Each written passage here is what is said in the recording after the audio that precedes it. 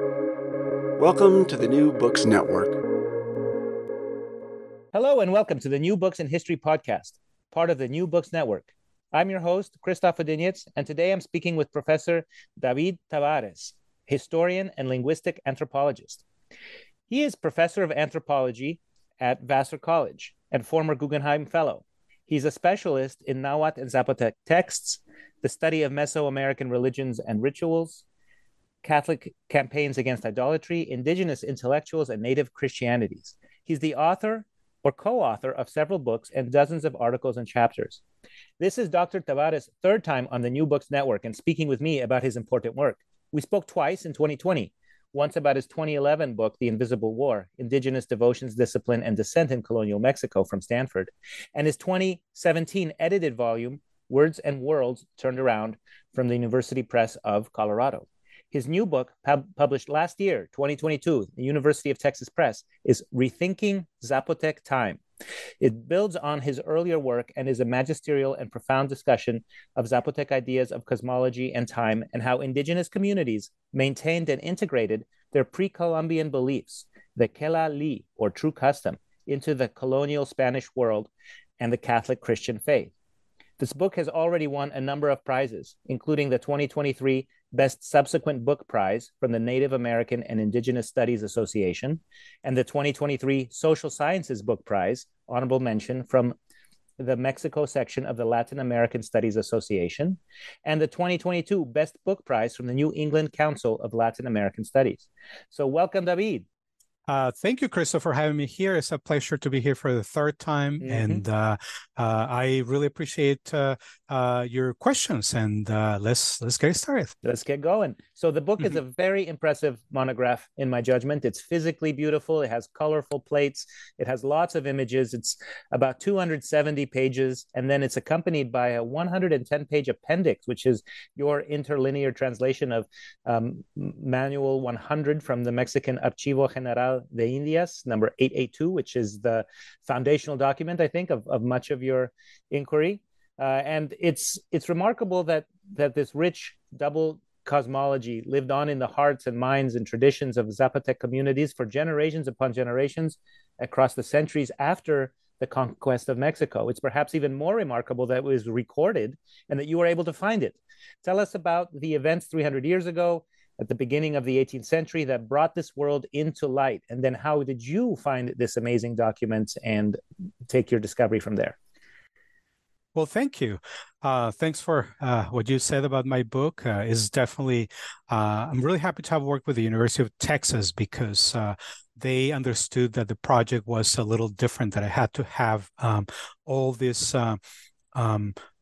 this large section at the end that comprises Songbook 100 and 101, and also lots of illustrations because the other part of the corpus is about 102 different manuals that are booklet size. They're small, but they contain everything that we know about Zapotec cosmology in the 17th century, along with ritual protocols, along with information about deities, practical information as well.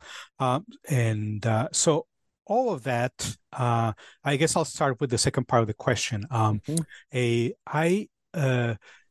was a documentation that had been sent out to the Council of the Indies, and it stayed there for several hundred years until the 1960s, when an art historian contacted a Spanish anthropologist, José Alsina Frank, who worked in Mesoamerica, and he and his student, Christina Zilberman, started working on this corpus in the early 60s. And they made some publications, went to the Americanistas conference, presented papers, and eventually Alsina Frank, but it took him about 3 decades to do this, came out with a book in the early 90s that was about the corpus and about a study of what could be said about these practices from the Spanish perspective, right? Because we have a very detailed series of sources about ritual practices, right? They're all in Spanish. He didn't read Zapotec, nor anybody who worked with him, including Zilberman. So there was the Zapotec part. And one major contribution he made was to alert the world about the existence of this set of sources. And then the other part was that it includes information about the calendar, the 260-day calendar, which is called in Zapotec Bille, as a word that I'm going to be using a lot, which means time count. And he related it to other Mesoamerican systems. So when I read that, I was actually starting graduate school in Chicago, and that prompted me to work with Zapotec, right? To start learning a colonial Zapotec through grammars and dictionaries, to start working with Zapotec texts.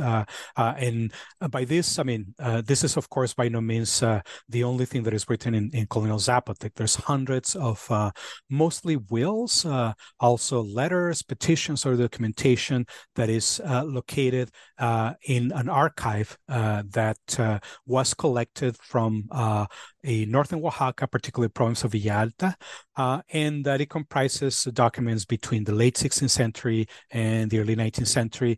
And that was also like a great resource. So I started working on this as part of my dissertation. I wrote Invisible Wars, which is really a combination of different studies about everything that happened in terms of different responses to what Spanish called idolatry in colonial Mexico between the 16th and the 18th centuries, mostly in central Mexico, and focusing on now the Zapotec communities. So once I got done with that, I mean, I knew that the corpus that I'm talking about, that is the Archive of the Indians, is incredibly rich, right? So now I can go back in time to about, more than 300 years ago to tell you what we know about how this corpus came about.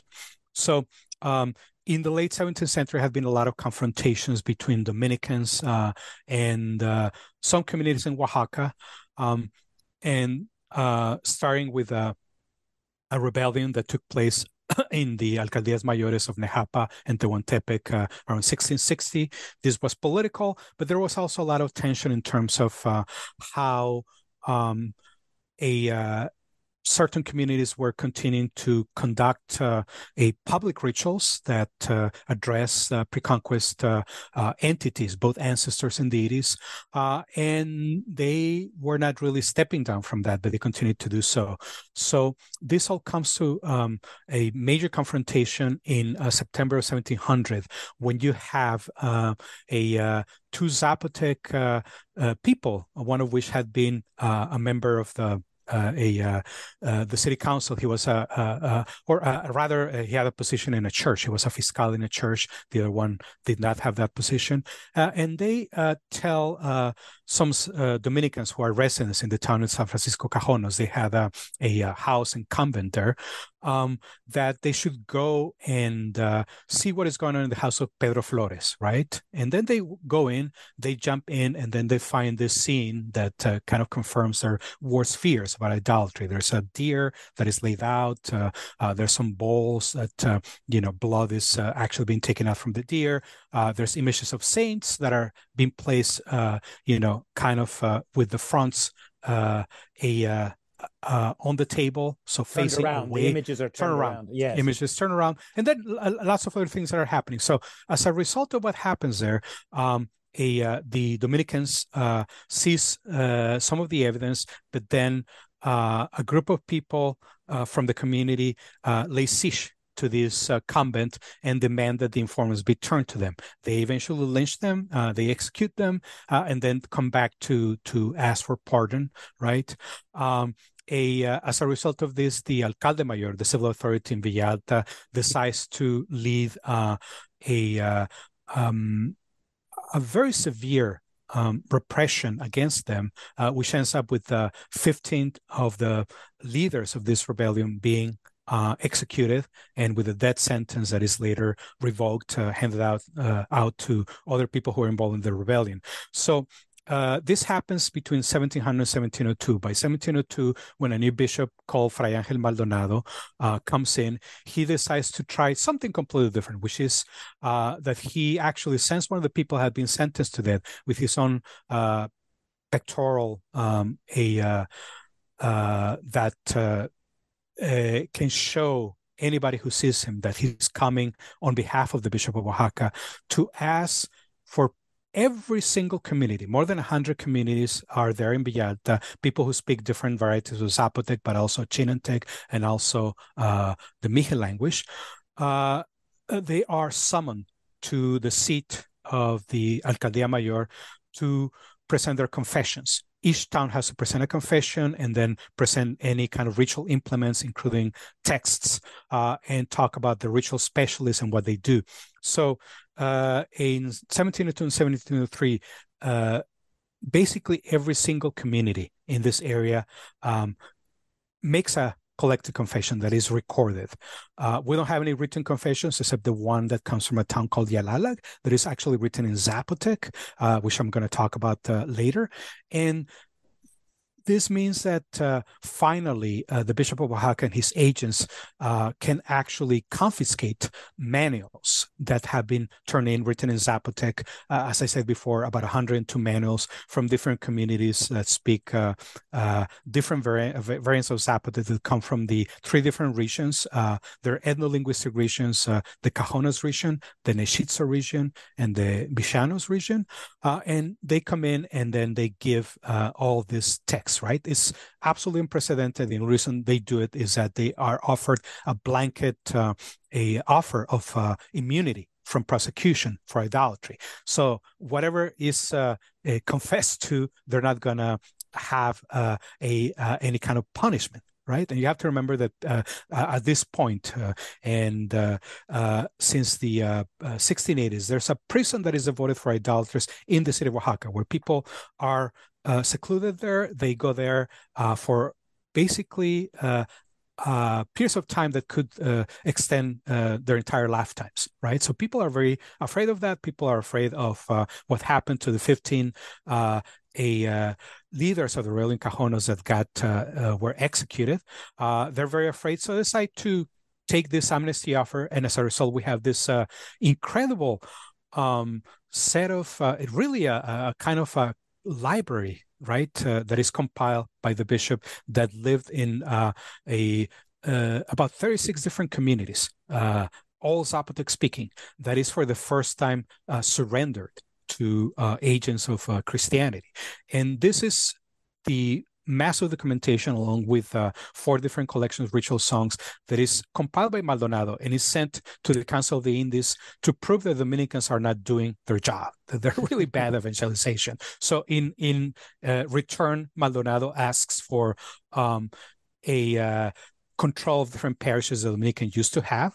He is, of course, the Bishop of Oaxaca. This is episcopal control rather than control of the Dominicans. The Dominicans had been very powerful in Oaxaca. There were a lot of contentions between Dominicans and the Bishop of Oaxaca starting in the 1630s. And this is where it begins to crumble a little bit more for the Dominicans, particularly in northern Oaxaca. So this is why we have all this incredibly rich trove of information, because all of this was sent out to Spain after 1703, 1704, and again it stays there and nobody really looks at it until the early 1960s.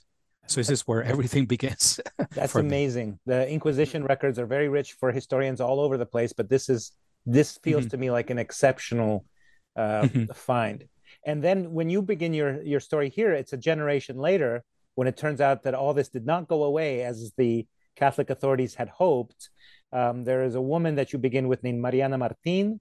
Would you tell us a bit about her situation, her life, and why would she turn this secret world out to the authorities? Why would she be a collaborator or collaboratrix, a snitch, right? To this day, the name Malinche can be a curse in Mexico for similar reasons. What's her deal? And I just wanted to add that you referred to this as a proctological history, quoting Bernard Cohen, which I'd not heard before. Is a very funny term, but of course, history from the bottom up reveals things that authorities could never dream about. And here you found it. So tell us the story. Absolutely. I guess I'll start with the proctological history quote. I love it. This is something that anthropologist Bernard Cohn referred to in a classic article called An Anthropologist Among the Historians.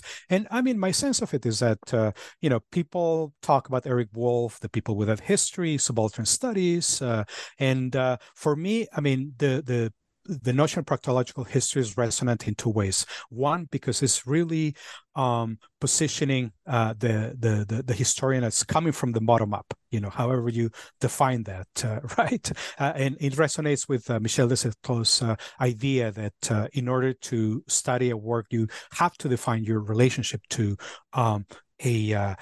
where you're positioned as a historian and the kind of inner workings of society that are never going to be this directly accessible to you, but are there because you are looking at sources, right? So if you think about proctological history as something related to how early modern societies, late medieval societies thought about the state, we're thinking about Ernst Kantorowicz's classical work, The King's Two Bodies, where, obviously there's the king is the head of the state, right? The state is a body.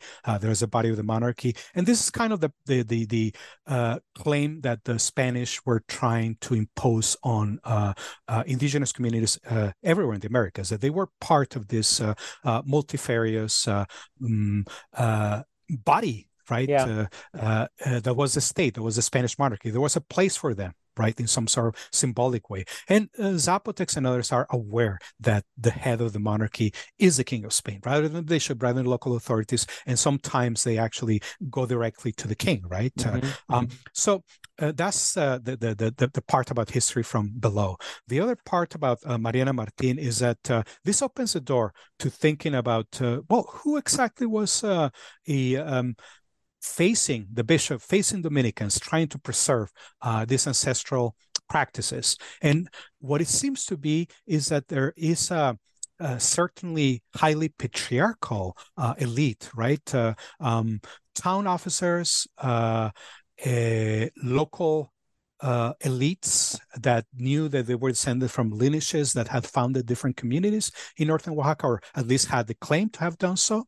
And also, not everyone in the community was happy about how they were orchestrating these collective rituals, which were still clandestine. They still have to hide from the eyes of other people who didn't belong to the community, and especially from Spaniards and Dominicans, priests, etc. So Mariana Martin is somebody who actually doesn't go with the directives that the elites are trying to hand down to other people in the community. This is a community of La Chita, which is very close to Betaza, Bidesco in Zapotec, which is one of the communities that we know a lot about because one of the songs actually was written by a ritual specialist from Betaza and then given to another neighboring community called La Chirioag. So you'll be hearing these names, La Chirioag and Betaza, and then La Chita, which is close to Betaza.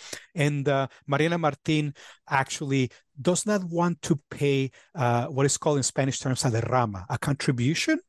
Each household has to contribute a particular amount of money to buy turkeys, to buy maize, to prepare offerings, to buy cacao beans, to buy alcohol and other things needed for a collective feast. So each household, in this particular case in September 1718, is asked to contribite 3 reales, right? How much is that? How much is that for a family? Well, I mean, it's something like if you think about the usual compensation for unskilled labor, it's 1 to 2 reales per day. So we're talking about 2 to 3 days of a salary for somebody who actually goes and hires themselves. Most of these people are independent in the sense that they have their own parcels of land. They're not necessarily completely integrated into the money economy, right? So this is kind of a moderate ask. It's not a huge ask, but it's something that she doesn't want to do. So she tells her husband she's going to do it. Her husband beats her up.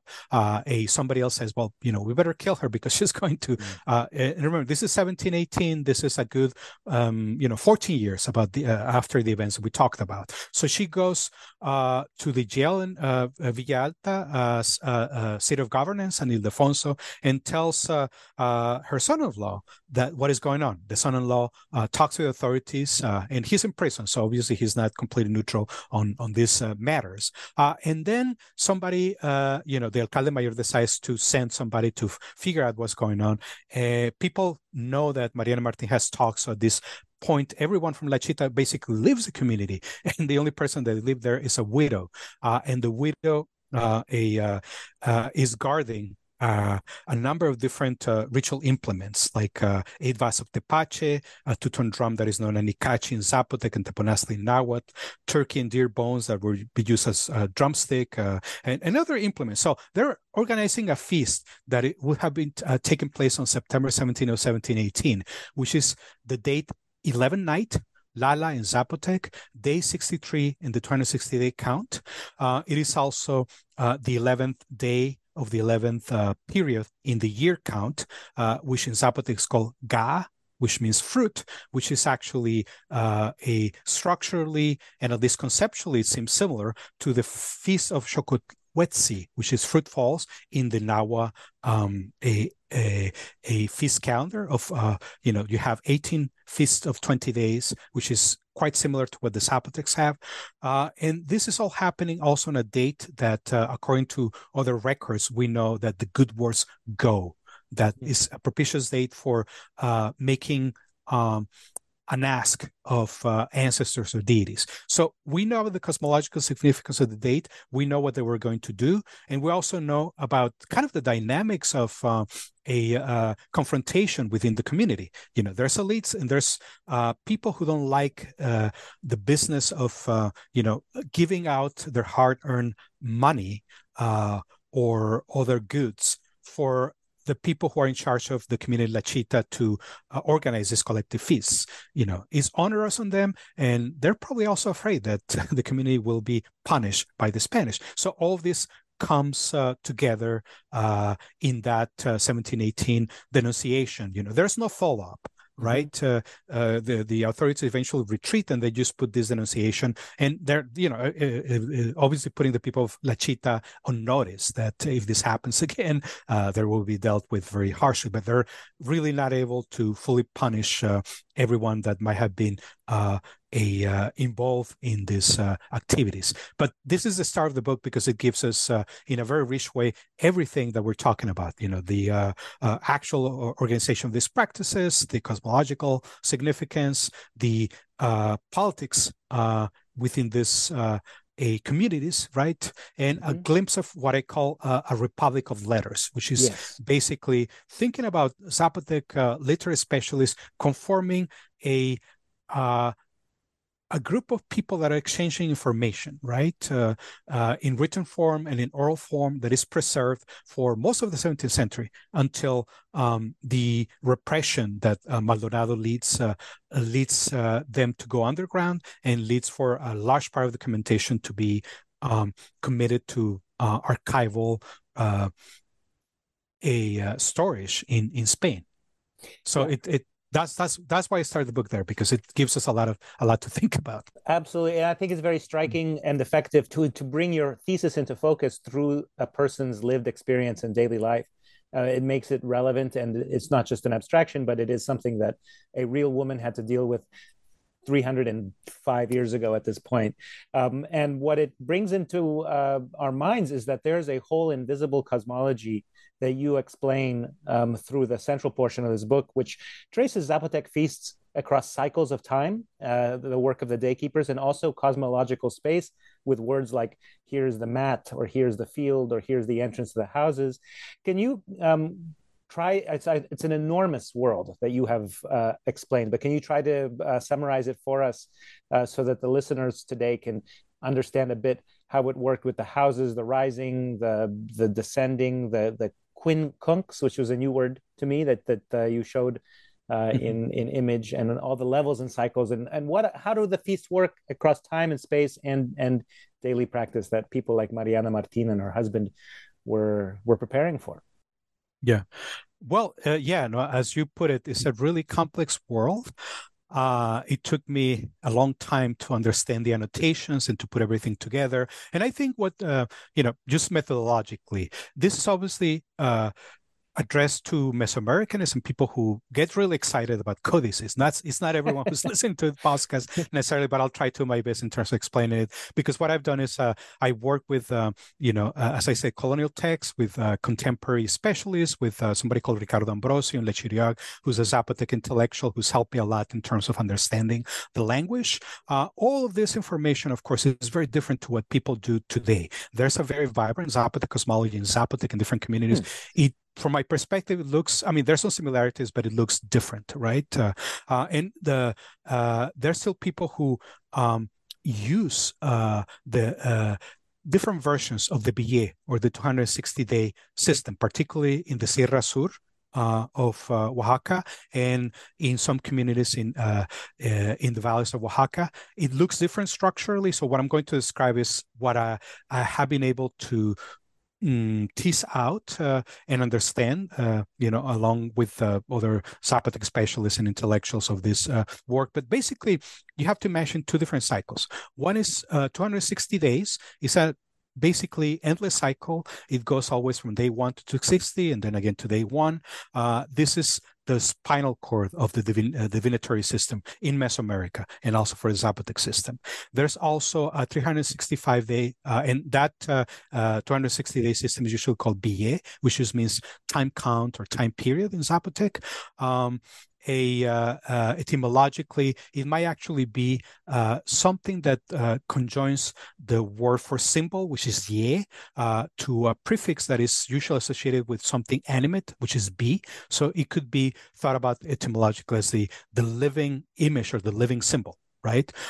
Regardless of the etymology, is the most important part of the divinatory system, and it's also linked to the 365 vague solar year. And we call it vague solar year because, of course, the actual length of the solar year is close to 365 days and a quarter, right? So this is why we have a day every 4 years in both the Julian and the Gregorian system. But it's different, right? So we have this 260 system, and we have also this is time, and then we have cosmological spaces. We have 3 different houses: the house of Earth, which is where we live; the house of sky above, 8 levels above ours; and then the house of underworld, 8 levels below the house of Earth. Each of the different houses is composed by 4 different directions and then a center, which, this is where Mesoamericanists use that word quincunx that you refer to. Just basically 5 different things together, right? 4 directions and a center.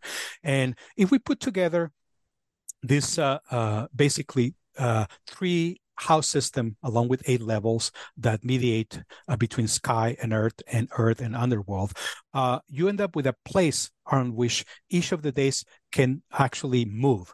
And we have, in the majority of the manuals, directions in terms of the day 1 comes out of the center of the house of Earth, then it goes around the 4 directions and it goes up 8 directions.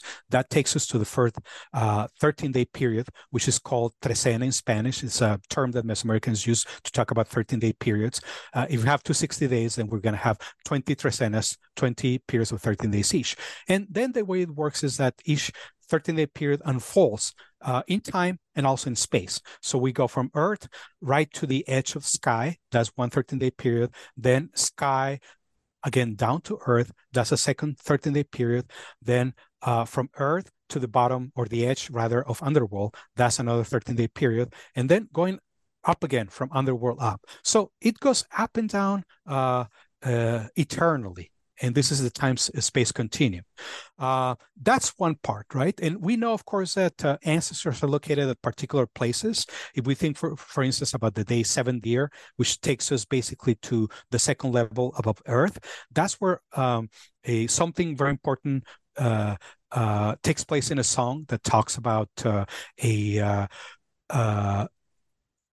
dobiga, which are necklaces made of beads that are handed out by a particular ancestor along with a broad-leaved plants, yaza. And that happens on the second level on the day 7th year. right? So this system also pinpoints where we are in time and space all the time. And only ritual specialists know how to, all the ins and outs of the system, right? But then above sky, there's 4 different fields, which I call cosmological fields because they seem to be related. And now I'm going to talk about the codices. I'm going to talk about the Codex Borgia, which it's quite important because it has been interpreted as a record of the birth of different things like the tips and other things in this kind of cosmogonic a set of events, and I'm talking primarily with Elizabeth Boone's understanding of it, but other people like Victoria Bricker and others actually look at it more in terms of how certain parts of the Codex Borgia are ways for understanding where you are in the cycle of Venus, which is an earlier attempt to understand again some page of the Borgia that Edward Seller, an early Mesoamericanist, devised for understanding the Borgia. So the Borgia is a very complex set of a knowledge about how different important components of the cosmology, of Mesoamerican cosmology, came about. And I see a close correlation between 4 different fields that are above sky. The field of the burial, which looks like Borgia 29, which is usually associated with night and wind. The field of blood, which looks to me very similar to Borgia 30, where divine serpents give birth to other sacred beings, and they're located in a red pool, which I interpret as a pool of blood, then hence a relationship with the field of blood. Then it's also the field of sucklings, little entities that are being suckled, that are being given milk, which looks a lot like a different way of thinking about Borgia 31, where you also have a different sense of birth giving and different entities, cosmological, divine entities that are actually being, given milk, that are, being suckled by other maternal entities, right? And then there's field of sharpness, which to me correlates with Borgia 32. The sharpness corresponds to actually an anthropomorphic flint that is at the center of this page in the Borgia, and is surrounded by different enclosures that are made of flint. So the whole page is about a sharpness in terms of the actual flints that are part of this page, right? So there's lots of different ways of thinking about the structuring of events that take place, at the beginning, even before time is created, according to the Borgia, and also a way of understanding those events in the Zapotec cosmology in terms of these 4 fields, right? And there's other parallels with the Borgia that I'll just mention briefly. Mm-hmm. One is the fact that day 257, which is 10 movement, gets an entire page in Borgia 25. It's very important. And in the calendrical text, I also find an emphasis on rituals or offerings and deities that preside over the days that stretch between day 257 and the first day of the next count. This is a day where, the end of the count is coming. So according to some annotations, the count is kind of losing force, right? And a new count is beginning. And this is why that day 257, right before the end, day 260 and day 1, one count ends, another new one begins. That's why it's important. So we see another parallel between the Zapotec text and the Borgia. Another parallel that's important is a protocol of offerings that are spaced out in the years.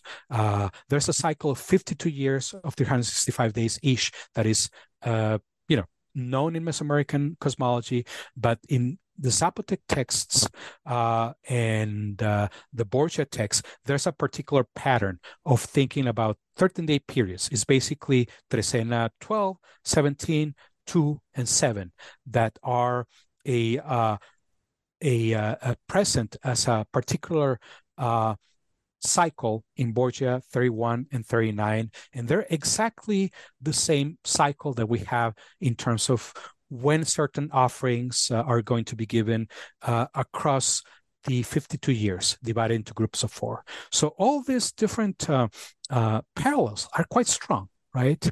It seems to me that with the Zapotec cosmological text, we have a different view on a cosmology that is quite similar to what was preserved in the Borgia. So in an interesting way, of course, we have a way of having a different understanding, a different perspective on the Borgia text, which are created by people who probably live in the Puebla Mixteca region, right?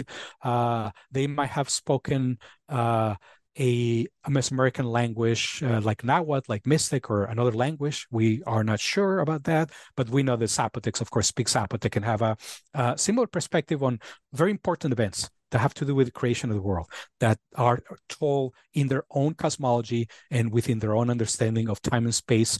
So we have different cosmological theories, different cosmological understandings, kind of broad agreements in terms of what is important, both in the Borgia Codex and in the Zapotec text. And this is really exciting, I guess, if you're interested, Codex is interested in Mesoamerican cosmology, because it gives us a different perspective on both what the Borgia Codex might actually preserve, and also how a different version of these traditions were preserved until the early 18th century by Zapotec speakers in northern Oaxaca.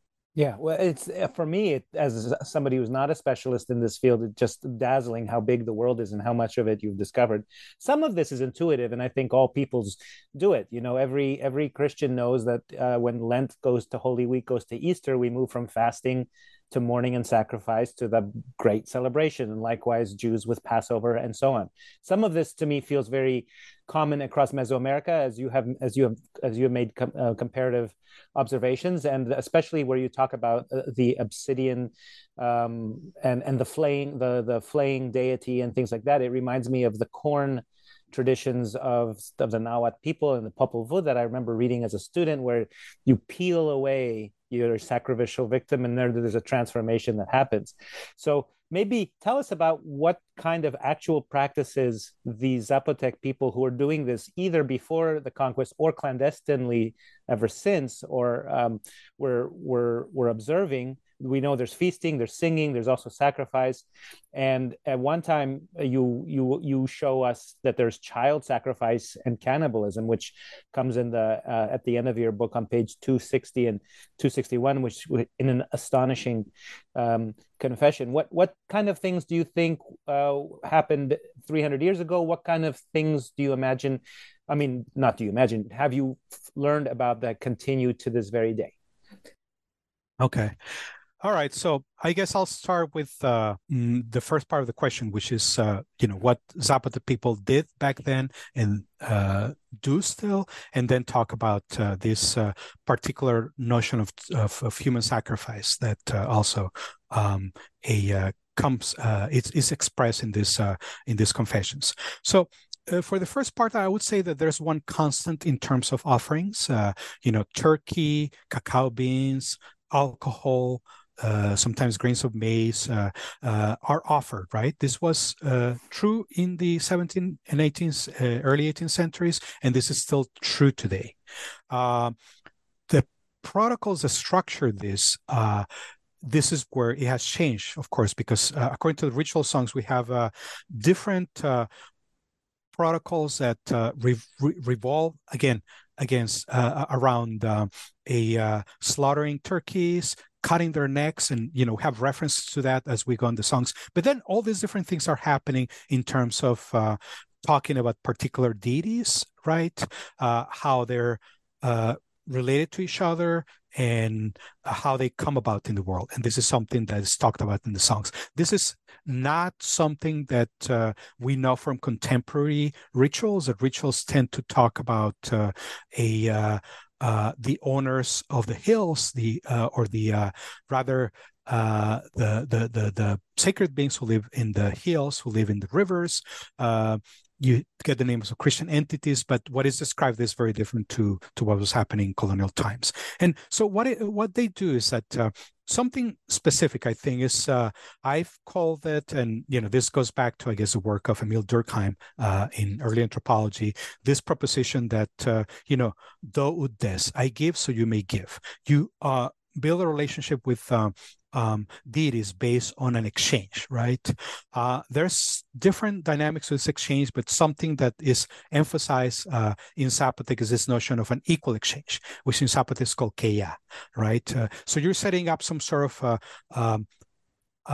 large exchange that involves animal sacrifice, cacao beans, other offerings, burnt things too. And they're giving to these deities because you're following what is called kelali, the straight custom, and you're using kezali, the straight flint, right, to cut through this a sacrificial offerings. And I mentioned this because, of course, this gives us a vocabulary for thinking about how Zapotecs themselves designated this forms of sacrifice. I will also say in passing that the Dominicans appropriated terms like quesali, the straight flint, to talk about faith, because there's different ways of talking about faith, right? In Nahuatl, you have the straight following of a deity. As a way to talk about faith. It's a neologism that is probably attributable to the Franciscans. The Dominicans use quesali, which just means straight flint, and which refers inherently to sacrifice, to talk about faith, right? And then they put different ways of qualifying that, so we know that they're talking about the Christian faith and not actually a Zapotec act of sacrifice. But this is part of how we think about these practices. But in terms of, I've been talking about cosmology in ways that seem abstract. Something that is very specific is that we see it in the 17th century, and we see it today. We have very specific sites, right? Like the top of Yaguiz, which is a sacred hill in La Chiriog. Joazin, which is a small pond that is behind the sanctuary of the Green Cross in the community of San Andres today. There's another site in Betasa that has its own name that is dedicated to what they call the true Lord of the world. So in order to participate in this exchange with the sacred entities, you need to know what to do. You need to know what to offer. You need to know how to offer it. You need to know what words to utter. These have changed, obviously, between the 17th century today. But you also need to be present at the particular spot that is still a sacred site where these entities still dwell, right? So there are strong parallels for some communities. La Chiriog is one of them. San Andres is another one. Where you have exactly the same sacred sites that are being used, probably in different ways between the 17th century and today. So that gives us a way to think about continuity in ways that resonate with place, right? They no longer resonate with time and the time-space continuum, because we don't have quite the same reckoning of time. Contemporary specialists use a different book. They use El Manual del Más Antiguo Galván, which is actually an almanac, a farmer's almanac that dates back to, in popularity, to the early 19th century, right? They don't use the same kind of cosmological manuals that were used in the 7th century. But there's continuity in terms of thinking about what you're going to sacrifice, how you're going to offer it, and where you're going to offer it.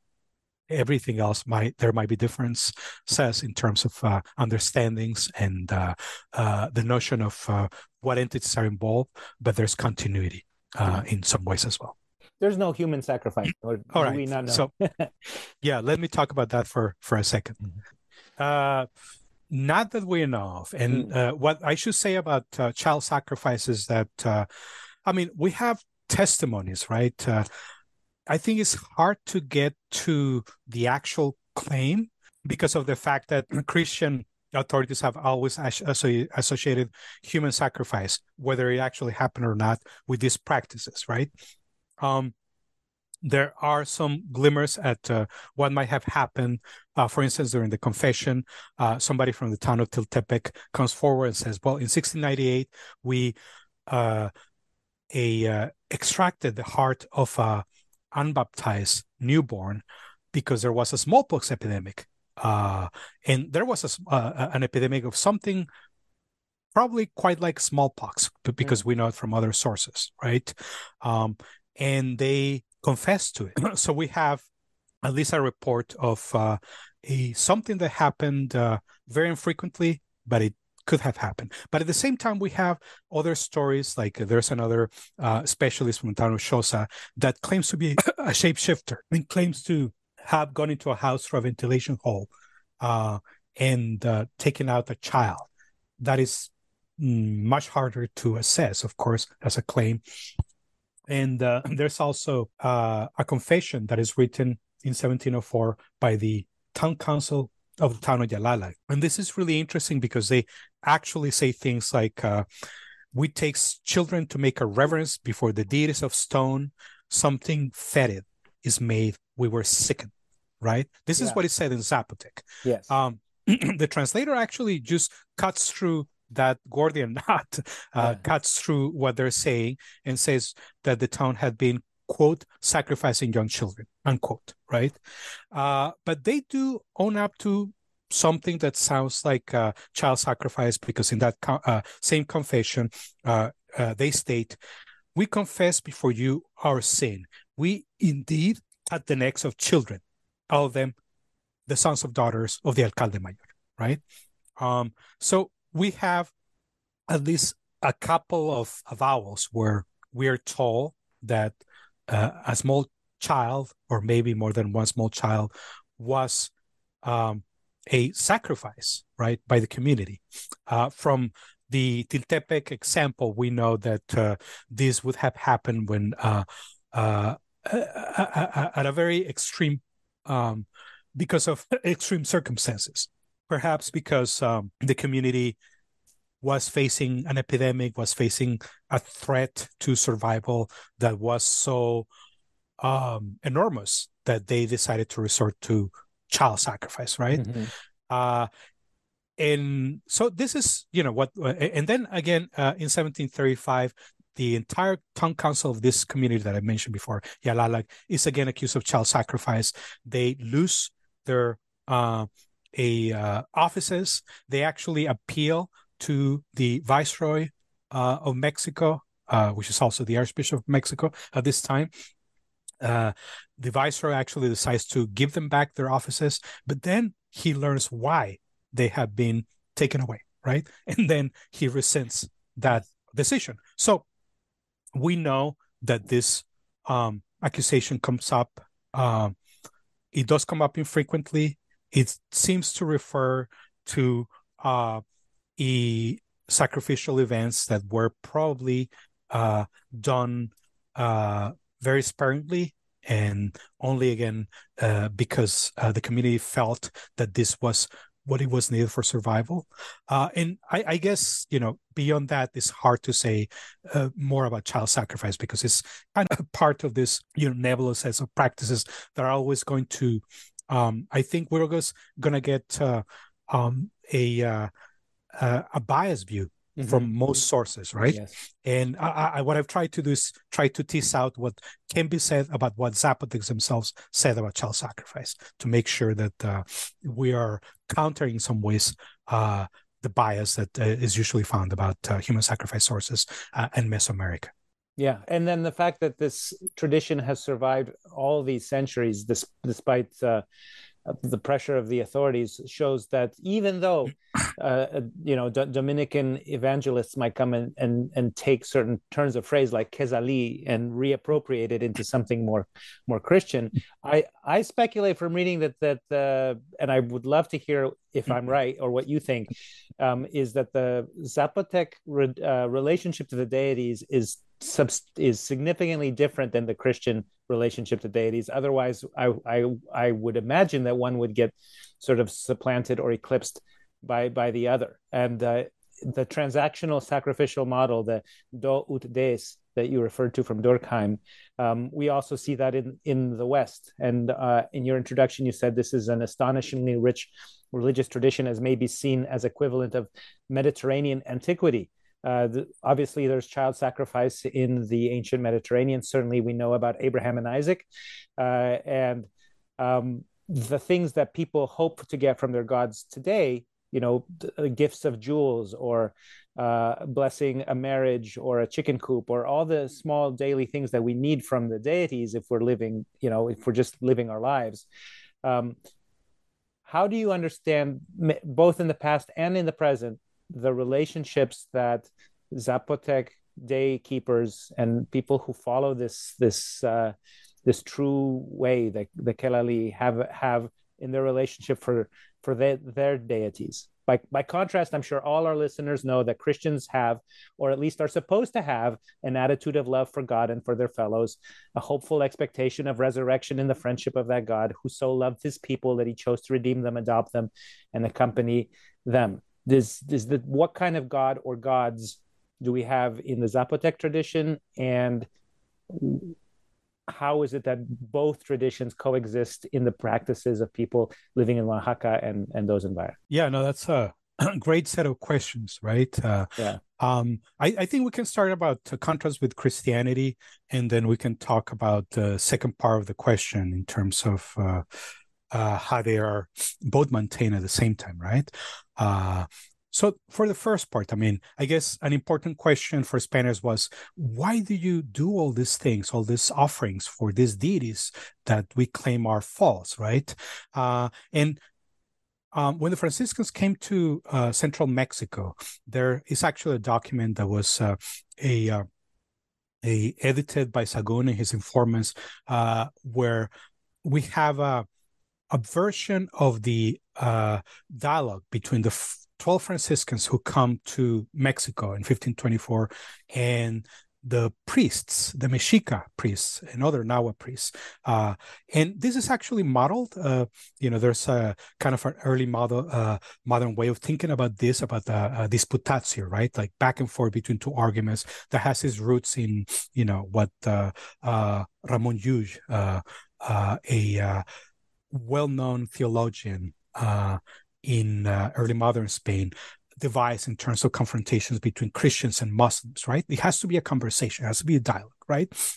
So one of the ways in which the Mexica are said to have responded to these 12 Franciscans. And of course, we're getting this through many filters. We don't know if they say that or they say in so many words, but what the response seems to be is that there's something that is rooted in tradition. They've always done it since, for a very long time, and they owe those sacrifices to these deities.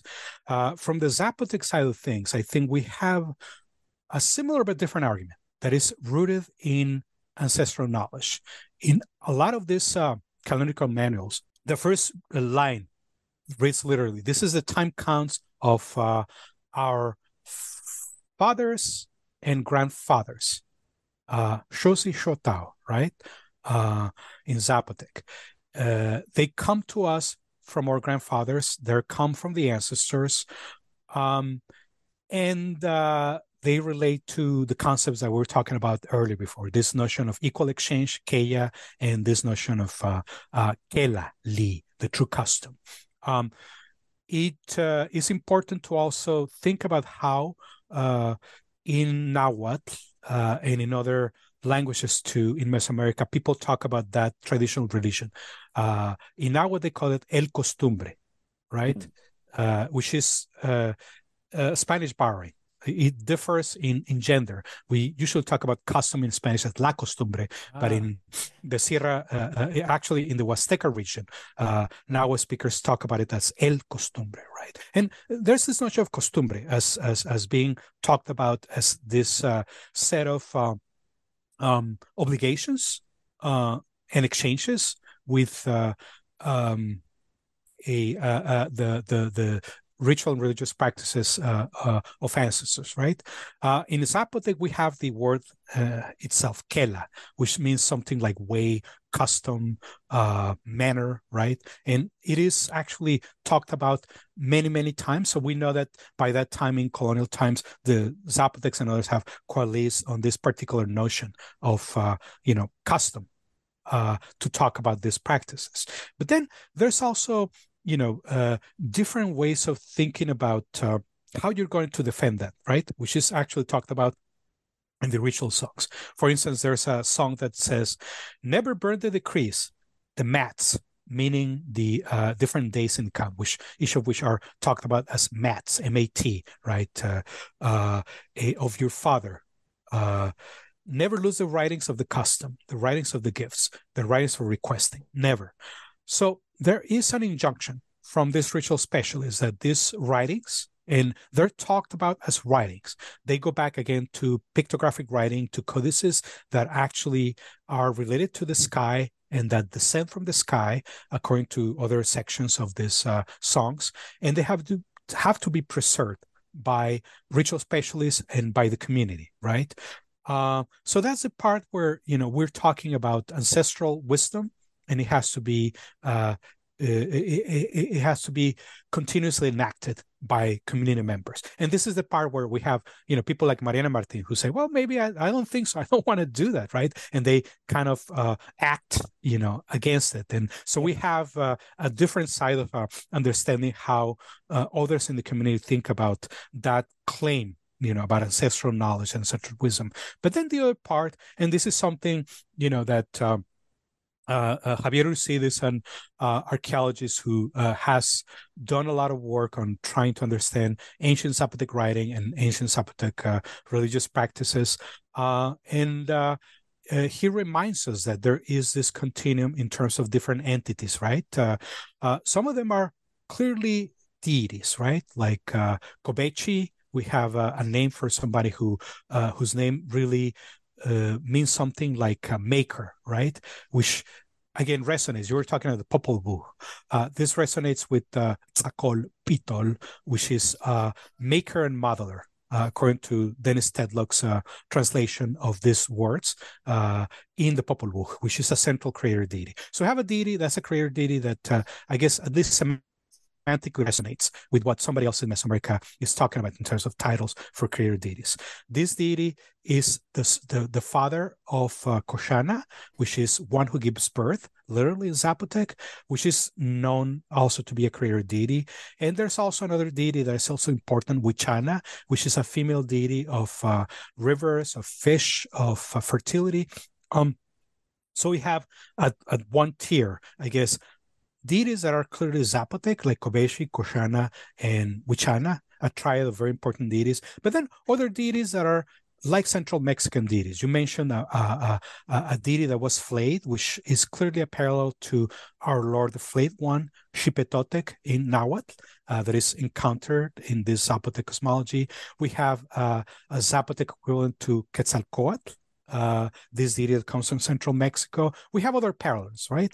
But then beyond those deities, we have also ancestors that have very particular names and that are associated with particular communities like La Chiriag, like Betasa, which have to also be given something to eat.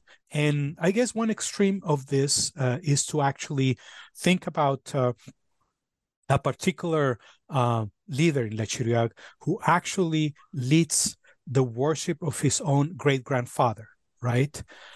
His great-grandfather is somebody who's named Yaklava, which means one rabbit in the 260-day system. And there's a mention to one rabbit among different ancestors that are being given gifts, that are being propitiated in a song that comes from that community. So it is very plausible to think that this person was actually leading everyone in the community in the worship of somebody who actually brought a sacred bundle, which is also part of the protocols. And this is something that is actually unveiled from a particular cave that is located in this sacred mountain that I've talked about in La Chiriag, Yahuiz, right? So he and other members of the community are directed to take the sacred bundle and unfurl it, reveal it in front of the person who's supervising this confession in that community. And so we have the sacred bundle. We know that one rabbit was the one who brought about 100 years earlier this sacred bundle to La Chiriog. And then we have the song where that particular person is also propitiated as an ancestor. So, we have lots of obligations. Some of them are to ancestors, some of them are to deities that are clearly Zapotec deities. Only Zapotecs worship them. Some of them are for entities that come from elsewhere in the Mesoamerican world, have parallels in the Zapotec cosmology. So we have lots of components to this very rich cosmology, different levels, and it is only the ritual specialists and the elites who understand it. And of course, for commoners, it's up to them whether they're going to continue following the Kesali, the true flint, or whether they're going to actually say, well, we don't want to contribute to that. We're Christians, we rebel against that, and that leads to, political dissent within those communities. Yeah, and so we live in a time where if I don't want to be a Christian, I could convert to Islam, or I could become a Buddhist, or I could just skip, be an atheist, and nobody will give me any trouble. But here, this admonition that you quoted, never give up the ways of your ancestors, your fathers, your forefathers. It seems to me that there, in these collective rituals, there's forms of resistance as well, that if they take this away from you, you cease being the thing you are now just something, you're no longer yourself. Do you see these collective rituals as a form of resistance against the colonial system that came from abroad? Yeah. I mean, one way to think about it is that, of course, a lot of Zapotec communities in northern Oaxaca decide to have two different ways of addressing the sacred, right? One is the Christian way. You collect money, for when Dominicans come in. And we have to remember that a lot of these communities are visited sporadically by a priest, by a Dominican. We have Dominicans who are in San Francisco Cajonos. We are in other different places, right? They don't visit these communities every day. So for beyond the major Christian celebrations, which are usually feature the presence of priests, the presence of somebody who actually says mass. We have lots of time in the year which communities can actually, decide, what to do in terms of practices, right? So we have information about, and I've written about this extensively. There's the community in Betasa, which has a budget for everything that is going to happen in terms of ancestral practices. We have people actually training others in terms of how to perform music, how to sing for the ancestors, and they have their own budget. And that comes out of whatever is a leftover from the collections, the ramas that have been made to satisfy Christianity, right? So it works in this kind of precise, a bicameral way in some ways for this community. Other communities may have had similar arrangements, but we have this this indication, right? In terms of the practices, in terms of the confessions, that ritual specialists continue to inform what happens within the a sphere that is really a clandestine sphere of ceremonial practices that takes place alongside Christianity, right?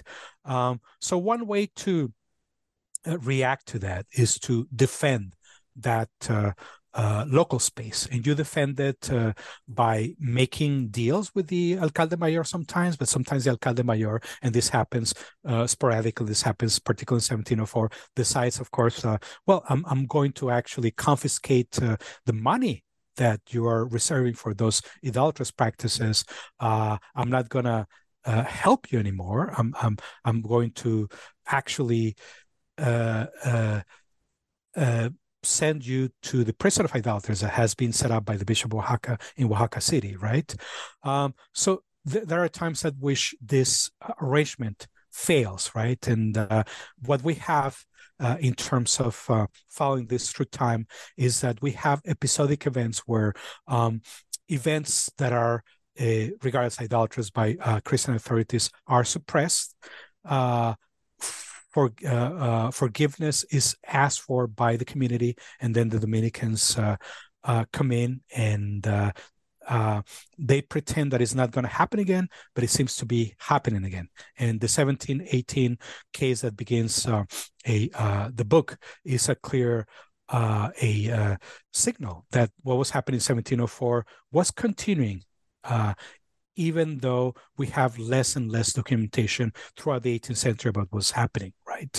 We know a lot more about what happened in the 17th century through these cases that we know about in the 18th century, but there's other confrontations, including confrontations that are juridical in nature. There's a case from the Chinantec region where you have the civil authorities, we have the priests, and we have the local authorities, and they have different stakes in the game. And this also relates to whether we believe that the ecclesiastical authorities have jurisdiction over accusations of sorcery, or whether ecclesiastical authorities do, right? Mm-hmm. And eventually the Audiencia of Mexico has to intervene and say, well, this is actually mixed jurisdiction, right? So there are certain cases that call for ecclesiastical intervention, certain cases that call for civil intervention, and that's a way of solving an issue. But what we know, of course, is that there's constant ways of challenging the status quo, right? Particularly in the 17th century. And then these forms of resistance mutate and become more diffuse, become harder to look at and to read through, and disappear eventually from trial records for Oaxaca after, let's say, 1735. So something's happening. We can talk a lot less about what that happened after 1735 because we have less direct information, right? The other thing that I should mention is that the practices also talk about doing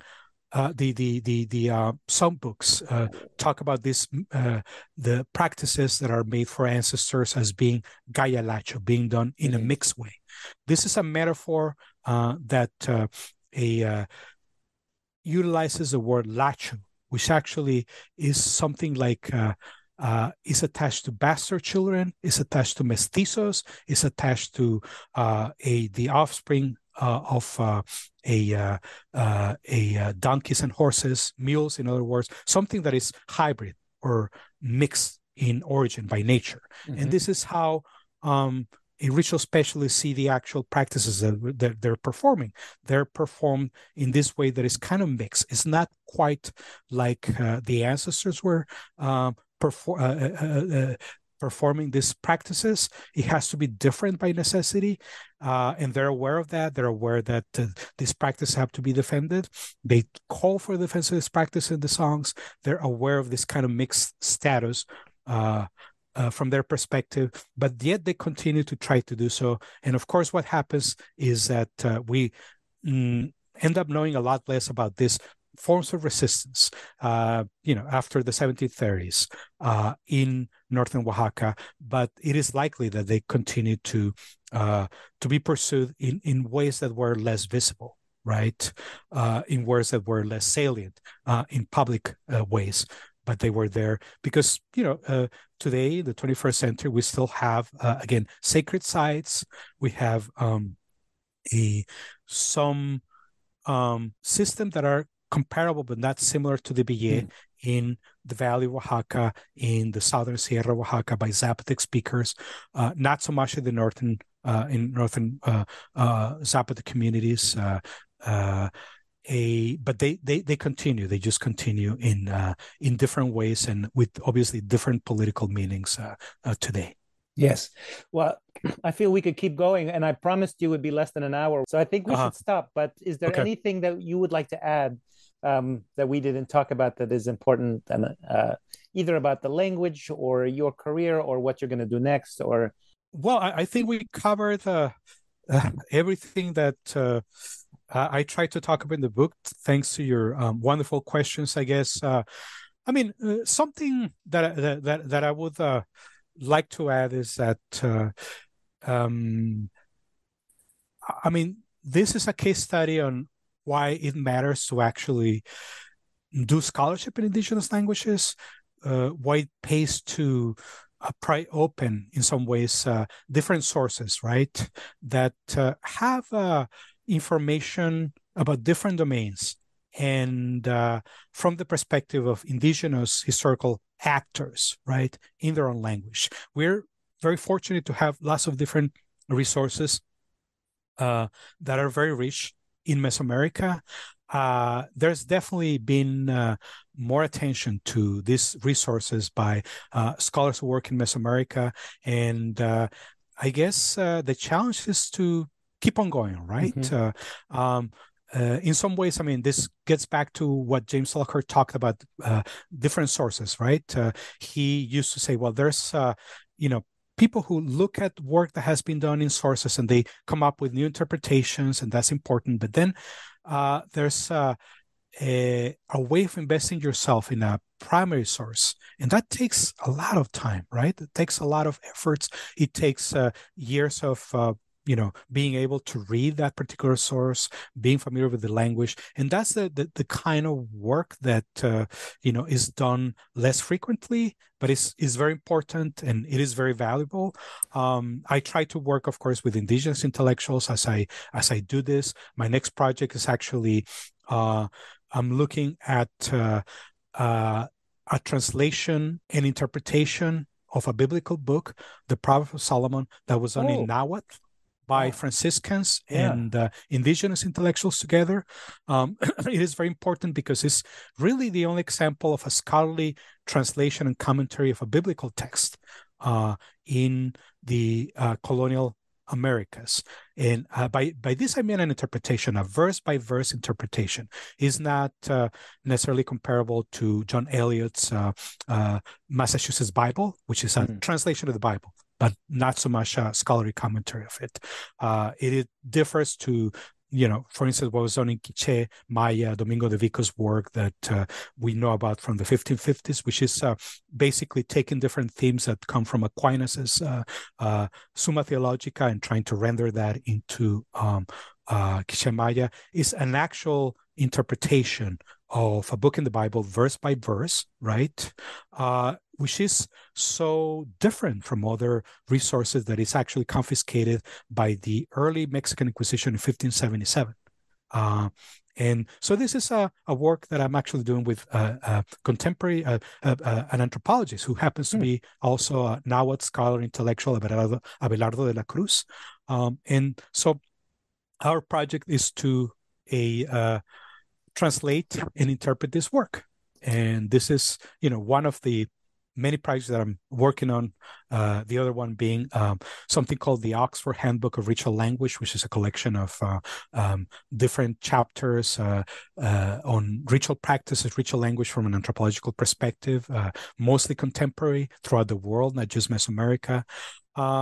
And I think between that book, the translation and commentary of the Proverbs of Solomon, and other projects that I have on Nahuatl humanism, meaning humanistic understanding of texts that are Christian in nature, that were completed by Nahua intellectuals and Franciscans in the late 16th century, early 17th century. With all these projects, I'm going to be busy for a while, and I'll be happy to keep on talking about these projects with you and anybody who's interested.